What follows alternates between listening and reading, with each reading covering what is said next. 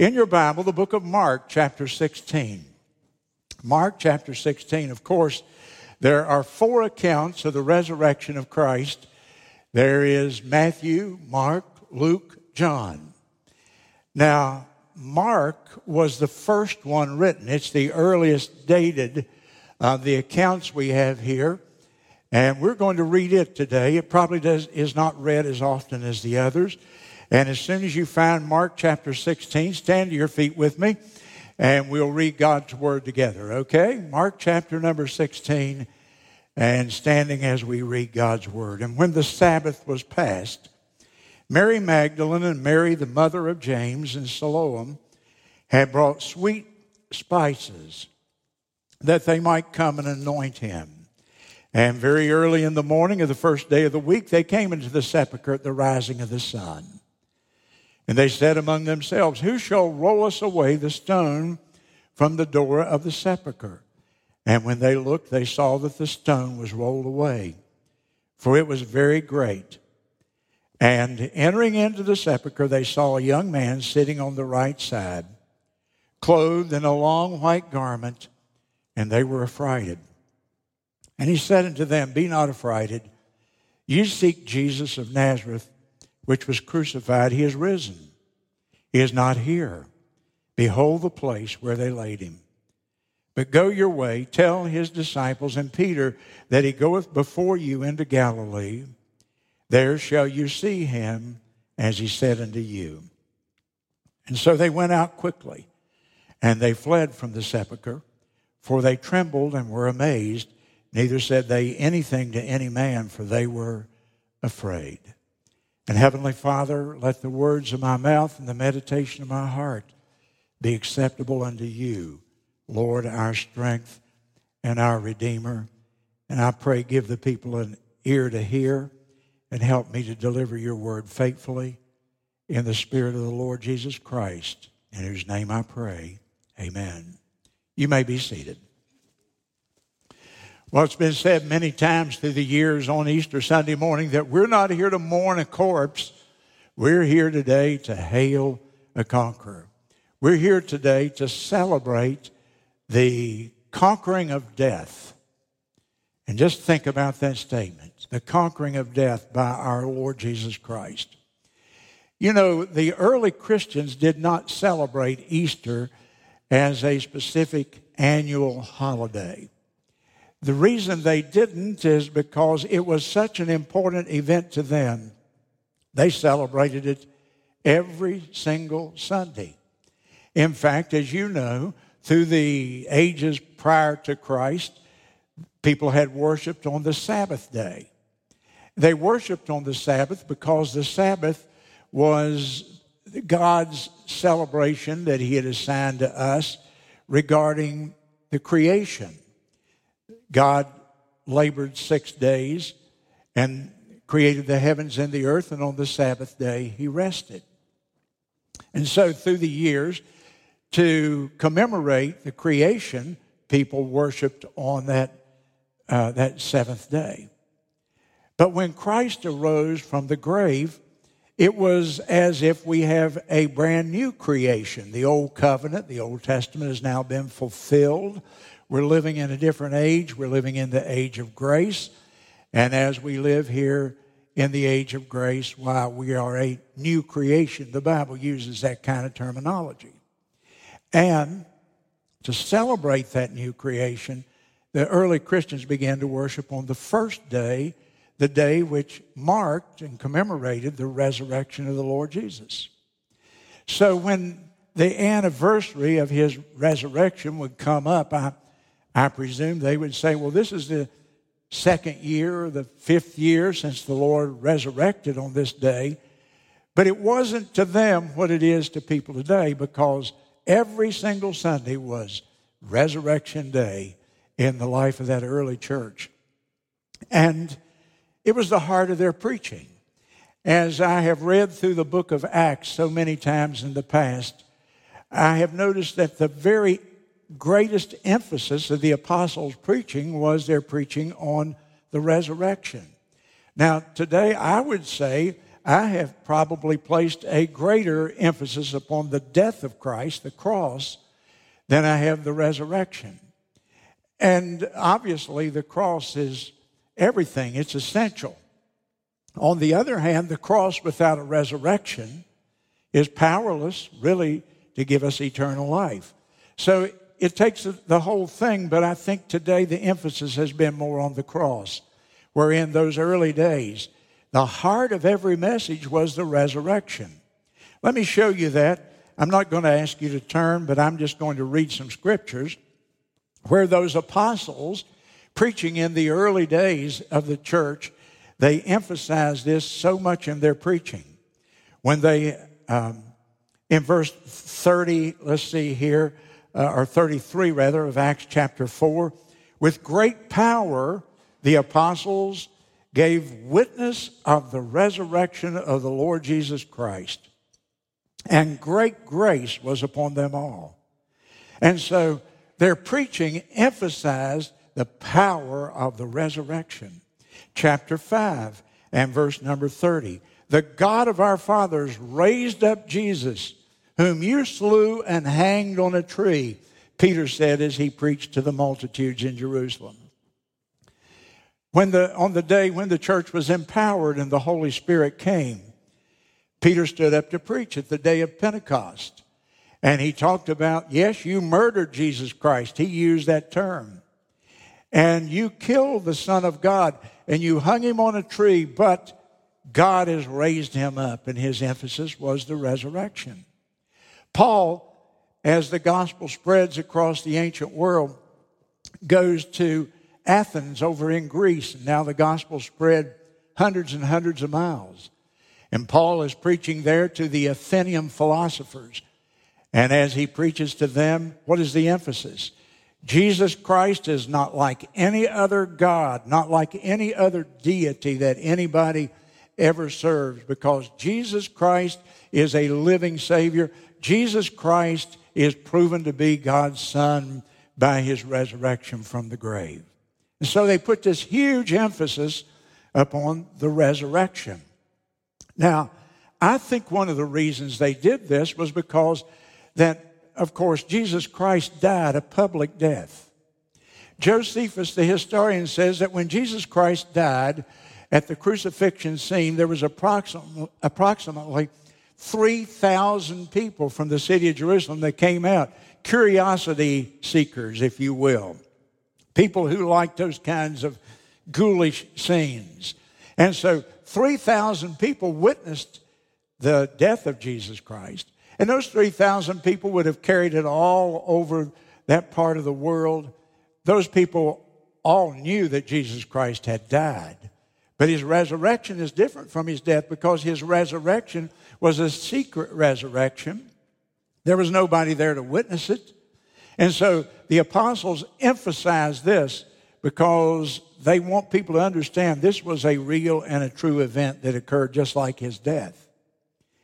And so the resurrection was their great emphasis in the early days of the church. Now I want to give you three points this morning as I speak to you. I want to show you, first of all, that the resurrection validates the claim that Jesus is the Son of God. The resurrection is the best proof that Jesus is the Son of God. Secondly, I want to show you that the death and resurrection of Christ is the heart of our gospel. If there's no resurrection, there really is no gospel. There's no good news if Jesus is still in a tomb somewhere. And the third thing I want to show you is that the resurrection gives us hope. For anything that can occur in this life, the Christian is never, ever without hope. First of all, the resurrection validates the claim that Jesus is the Son of God. I read the book of Romans, chapter 1, that greatest of all books on salvation. And in Romans chapter 1 and verse 4, I read these words, that Jesus was declared to be the Son of God with power by his resurrection from the grave. Jesus Christ was declared to be the Son of God because of the power that brought him forth out of the grave. All through his ministry, he had been demonstrating that power to men. Occasion after occasion, Jesus is raising people from the dead. And just a few days before his own crucifixion and death, maybe a week or two at the most, he'd stood before a tomb where his best friend was Lazarus. And Lazarus had died from a disease. He'd been dead for 4 days. He was in the tomb that long. And Jesus said, Lazarus, come forth.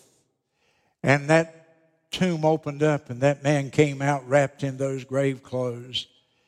Just days before Jesus himself had gone to the cross and, of course, subsequently resurrected. So Jesus was always demonstrating that he was the one who had power over death. In fact, he often told his apostles and his followers about his impending death. And I'm going to read to you from the book of Mark here, and I want you to just listen to it. But on 3 different specific occasions, Jesus told his disciples, now I'm going to die, and I'm going to raise from the dead. And he told them that he was prophesying, if you will, his own demise. Mark chapter 8 and verse number 31. He began to teach them that the Son of Man must suffer many things and be rejected of the elders and of the chief priests and the scribes, and be killed, and after 3 days rise again.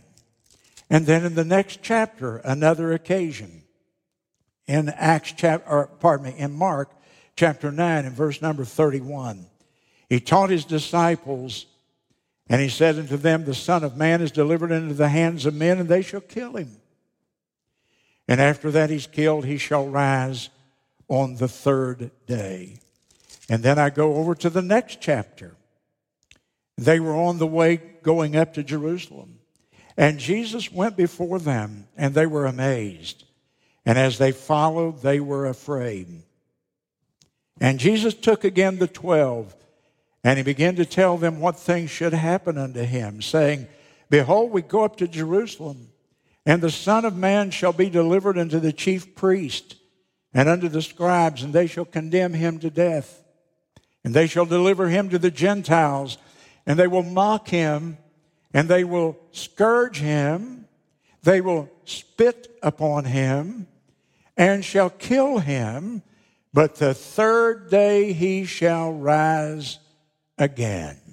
So over and over, Jesus was telling his disciples, he was describing to them in rather great detail what was going to happen to him in his passion, in his death, and his burial, and his resurrection. Now, what I find interesting about this is that over and over he has told the apostles and his followers, I'm going to die on the cross, and 3 days later I'm going to raise from the dead. He told them repeatedly. They somehow didn't get it, or if they did, they didn't really believe it in their hearts. And so the day that he died, and they were burying him, the priests and the Sadducees went to see Pilate. And they said, Pilate, we're afraid that when they put his body in that tomb, that his disciples are going to come and steal that body. And when they do, they're going to tell everybody he resurrected from the grave, because he went around telling people all the time he was going to raise from the dead. Now, we want you to seal that tomb, and we want you to put a quadrant of soldiers in front of it so that nobody can ever start a rumor that his body's not in that grave. Pilate said to them, I'm not going to give you a guard. You got your own guard. You got the temple police, if you will. You let them stand guard. And so they sent their own police force, the Jewish temple police. And they guarded that tomb.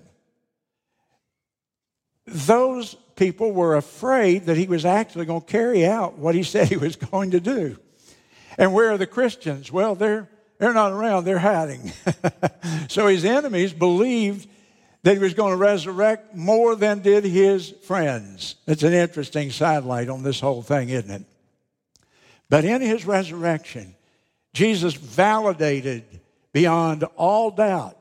He proved the claim that he was the Son of God. He not only could raise people from the dead, he not only said, I'm the resurrection and the life, he conquered death himself personally. And that's what makes this such a glorious day. But the second thing I want you to see is that the death and resurrection of Christ is the heart of our gospel. The word gospel, of course, means good news. And it would not be good news at all, would it, if Jesus Christ had never come out of that grave that day? And over the last 6 or 7 weeks, I've been preaching a series on the Christian after death. I began to observe something as we got into this pandemic. And that is picking up conversations, hearing what people thought and so on. It began to be apparent to me that God's people think very wrongly about death.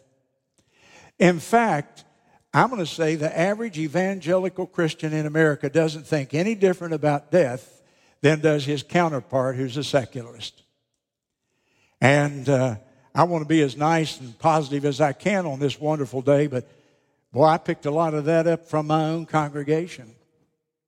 And I kept thinking as I studied about death, my goodness, some of our people think about death like pagans. They're so afraid they're absolutely paralyzed. A Christian oughtn't to think like that. A Christian ought to believe that Jesus is the resurrection and the life, and that one day he said, because you live, because I live, you will live also. And so I began to preach on it. And over I went to 1 Corinthians chapter 15. And 1 Corinthians chapter 15 is known as the resurrection chapter of the Bible, but it's something else as well. It is the chapter that gives us the briefest, the most succinct, the most powerful presentation of what the gospel is of any passage in the Scripture. If you remember here, I hope by now, and I think that you probably already know what is the gospel. And so in 1 Corinthians 15, their opening verse, Paul says, now I want to declare to you the gospel.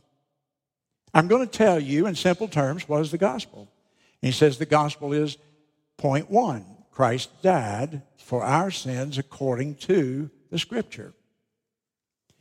He means by that the Old Testament Scriptures speak of a Messiah who's going to come and who's going to die as a sacrifice for the people. And you see it all the way through the Old Testament. Paul says, I declare to you the gospel that Christ died according to the Scriptures. What Scripture? Exodus 12, the Passover, where the little lamb is slain and the blood is placed on the door in the form of a cross. And whoever puts that blood there is under that blood is safe from the punishment of sin. And then Isaiah 53, where it says he was wounded for our transgressions. He was bruised for our iniquities. The chastisement or punishment of our peace was upon him. And with his stripes, we're all healed. And there's Psalm number 22. It's as if a man is standing at the cross and writing a description of what's going on, except the man lived and wrote that 1,000 years before it happened. All through there are the descriptions of Christ dying according to Scripture. And Paul says that's the first leg of the gospel. That's the first point of the gospel. The gospel's like a three-legged stool. If you remove one leg, it won't stand. A three-legged stool will always fall down if one leg is removed. And so the gospel has these three legs. The first leg is Christ died for our sins according to the Scripture.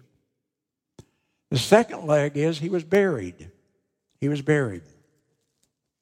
I read about it. You don't need to turn. Just let me read it to you about his burial.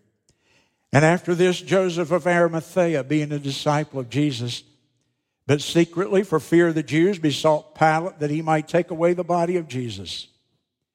And Pilate gave him leave. He came therefore and took the body of Jesus. And there came also Nicodemus, which at the first came to Jesus at night, Nicodemus brought a mixture of myrrh and aloes, about 100-pound weight. And then took they the body of Jesus and wound it in linen clothes with the spices, as the manner of the Jews is to bury, or the traditional Jewish burial practice. Now in the garden where he was crucified, in the place where he was crucified, there was a garden. And in the garden there was a new sepulchre, wherein was never yet man laid. And there laid they Jesus on the day of preparation, for the sepulchre was nigh at hand. And so Christ died for our sins, and then he was buried. And what's the point of his burial? The point of his burial is that it was evidence that he was in fact dead. Did you notice the reading?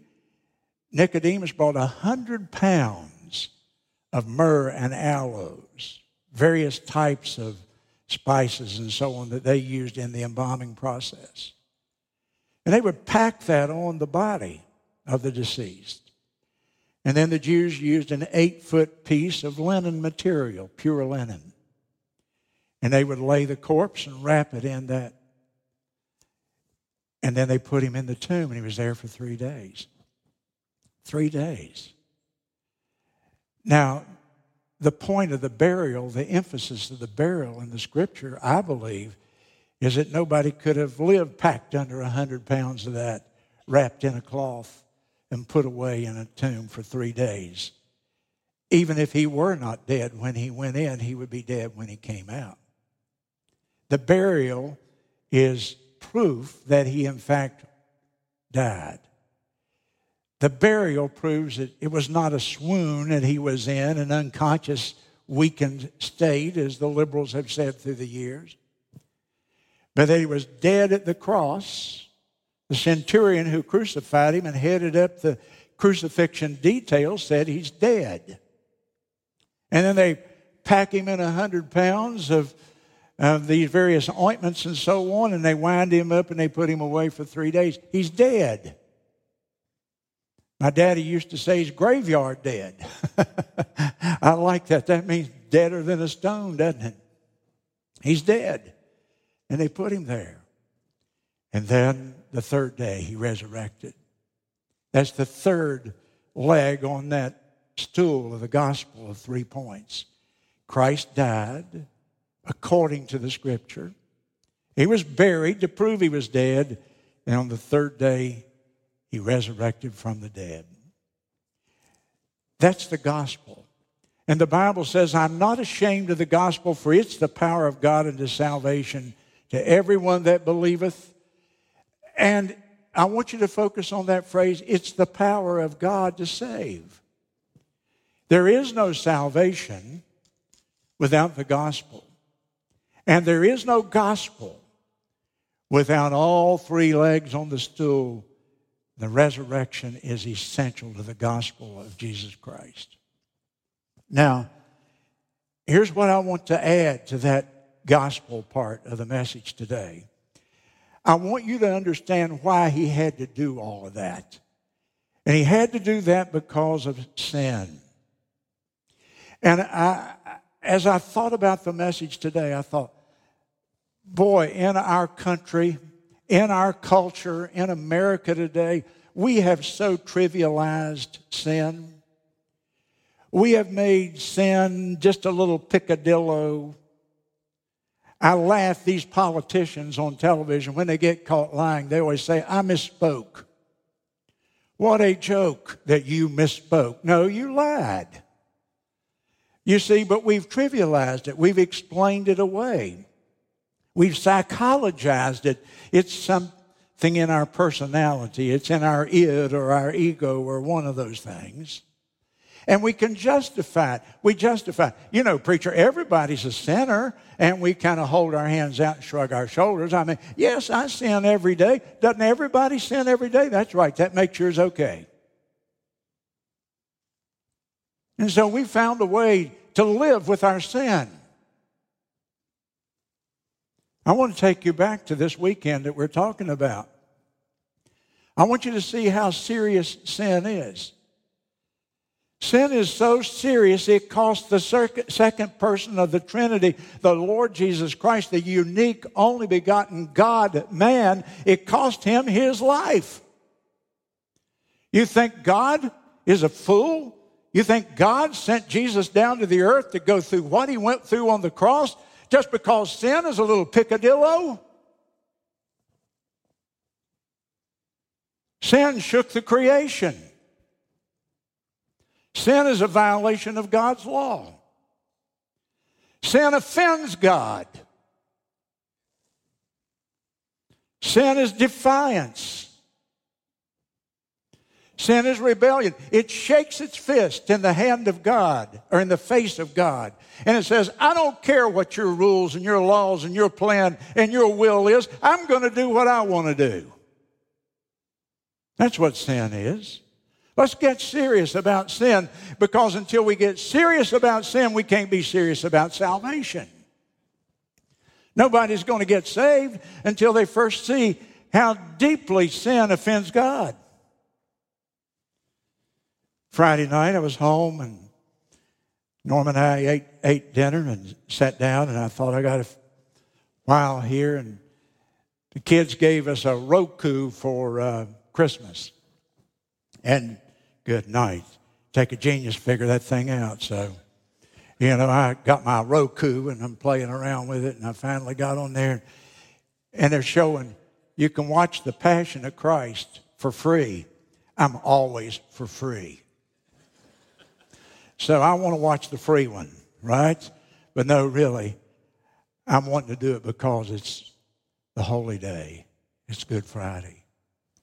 I hadn't seen it since 2004 when it first came out. And so Norm and I sat there, overwhelmed for 2 hours. They're beating him. That beating scene goes on and on and on. And oh, man, it's so awful. I can't hardly watch it. And Norma said to me, you think it was that bad?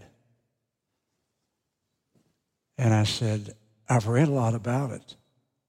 Those Roman scourges, many of the people that were scourged never made it to the cross. They died then. The scourging was so bad, they hit them with that cat of nine tails and pulled it down, just tore their back open. Sometimes they said the internal organs, the kidneys, would fall out on the ground. It's horrible. I looked over at her, and boy, she's just crying. And in a moment, I was too. Ladies and gentlemen, that's how serious sin is. That's what sin did. That was my sin that put him there.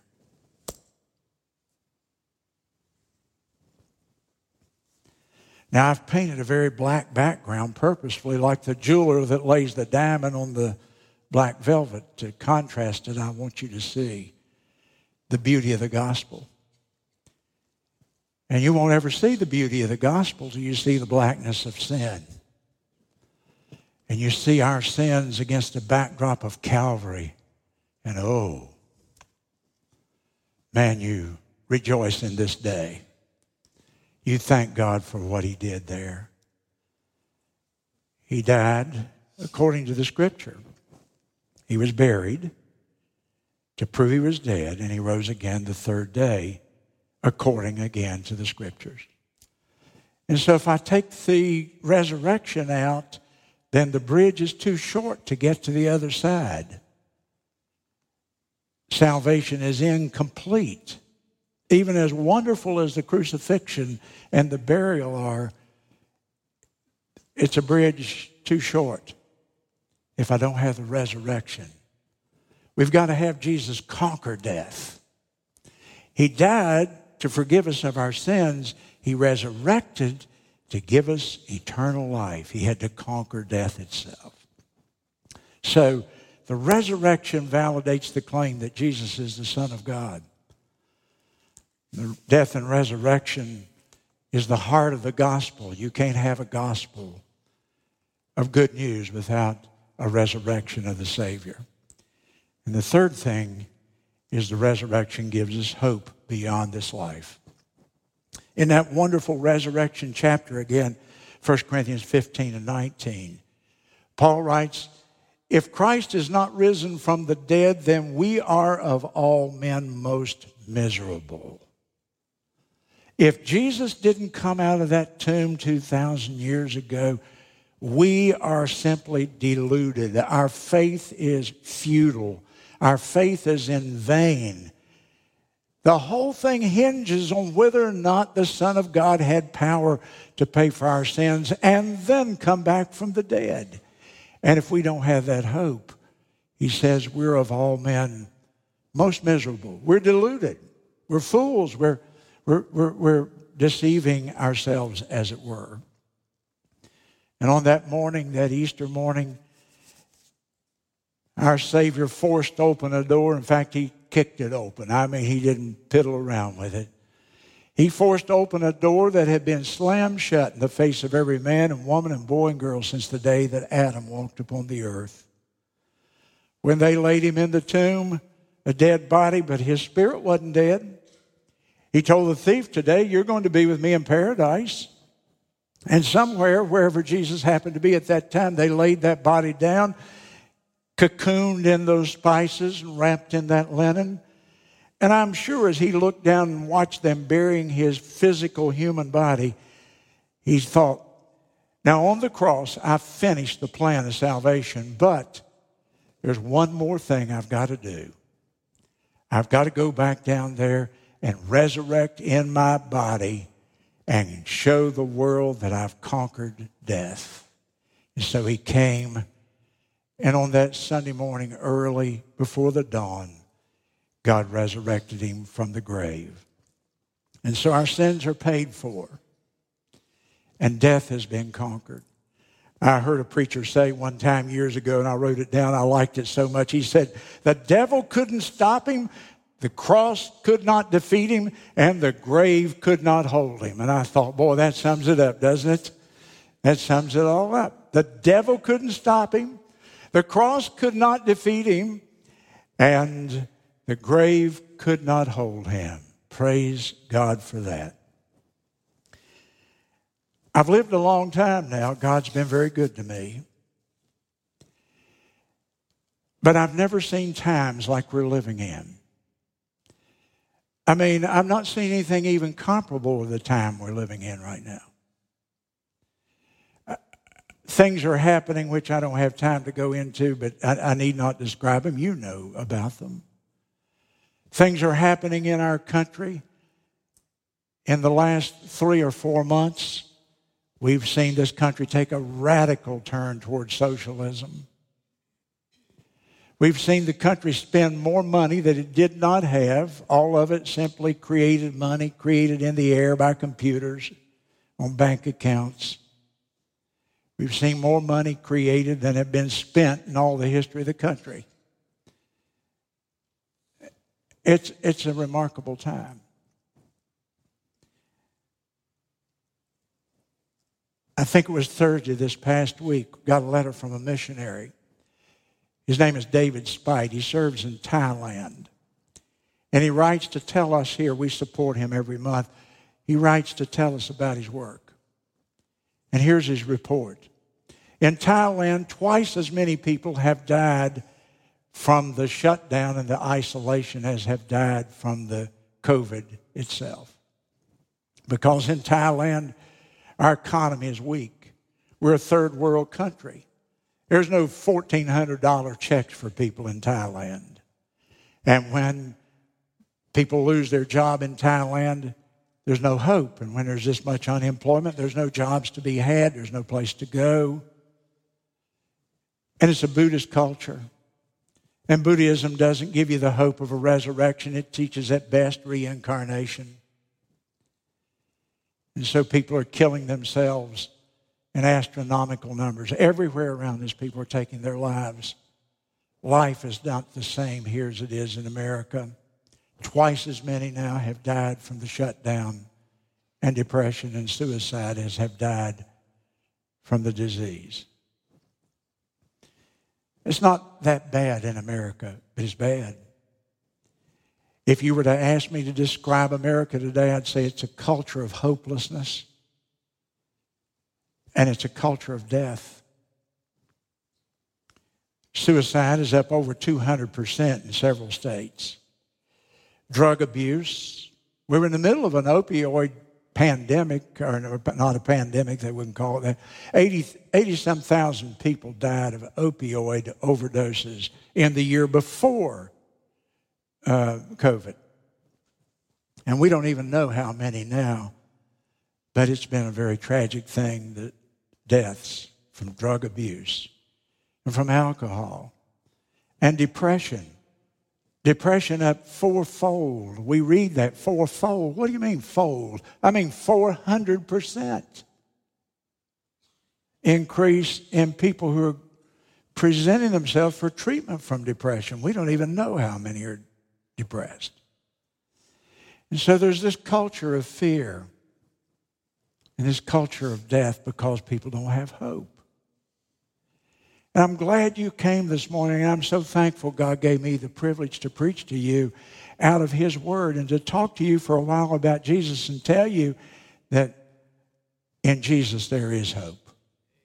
We're not like those people that can give up because we're going through difficult times.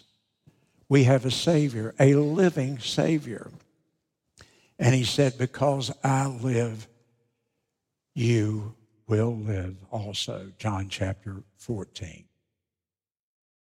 My dad used to tell a story when I was a boy, and I was sitting listening to him preach, and I read it again the other day, and another publication came back to my mind. I thought I want to share that with you. It's about a man who was a businessman in Chicago. And he started out as a kid there in Sunday school, went to a good, sound church, heard the gospel stories all of his life. As an adolescent, though, he began to drift. He went off to college, became a very wealthy businessman. Now he's an old man walking home. It's almost dark, and it's the Easter season in Chicago. And in the busy downtown there's a store, and it has a big window, and in the window he sees a picture of the crucifixion of Christ. And he stops and looks at that. And as he looks at it, he's meditating, he's thinking, and God is using the picture to bring to his mind those things that he was taught as a boy, memories from his boyhood. And he stands and looks in the plate glass window at the picture, the crucifixion. He's thinking his own deep thoughts about his life. And suddenly he senses another presence there. He looks at the little boy. The little boy is a ragamuffin. The little boy is what they used to call street urchins. And back 7,500 years ago, our major cities were full of these little children. They were orphaned, or they were on the streets. They basically scavenged for a living. They ate out of garbage cans. They made it on their own. Perhaps they'd lost their parents. Sad, sad little children, sad situations. And this little boy is there. He's ragged, he smells, he's filthy, dirty. And the little boy is standing looking at the same picture with this wealthy businessman. And the little boy begins to speak, just out loud. I guess he's talking to the man. But the little boy says, that man in the middle is Jesus. And them soldiers around him are Roman soldiers, and they killed him. And that woman there, crying, that's his mama. And the businessman didn't even speak. His heart's full. He's thinking. God's speaking to him. The little boy said, I learned that over at the Mission Sunday School. And in a moment, the man turned and he walked 8, 10 steps. And then he hears a voice. Say, mister, I forgot to tell you something. He arose again. He arose again. They killed him. I learned that at the Mission Sunday School, but mister, he arose again. That's why we're here today. That's what makes it a glorious day, isn't it? That's what gives us hope. That is the leg on the stool of the gospel that completes the whole salvation plan. He arose again. Stand to your feet with me, if you will, quietly and reverently.